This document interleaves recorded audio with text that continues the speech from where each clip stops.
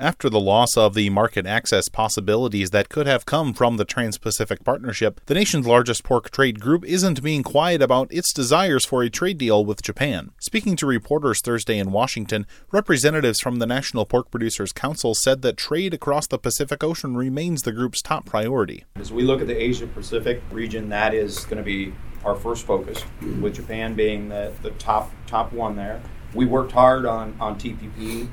Nick, I think back 10 years almost, or 8 years at least, and a lot of effort being placed there with the executive order on the 23rd of January. We're okay with that. We go back to the drawing board, and we have to work with the administration. We're pleased to work with the administration, and we're actually very encouraged by what we're hearing. That's NPPC President Ken Mashoff. On top of that, Nick Giordano, who works on international trade in NPPC's Washington office, says the pork industry has been the poster child for free trade, and the administration understands that. We're 20 for 20 in these FTAs. Pork industry, in every instance, we've had tariffs eliminated. And in TPP, we kept that record up. And we want all protection on pork. And we're not signaling out Japan here. This is our position and has been our position since the U.S. got in the FTA business. We want tariffs eliminated on pork. We got a perfect record.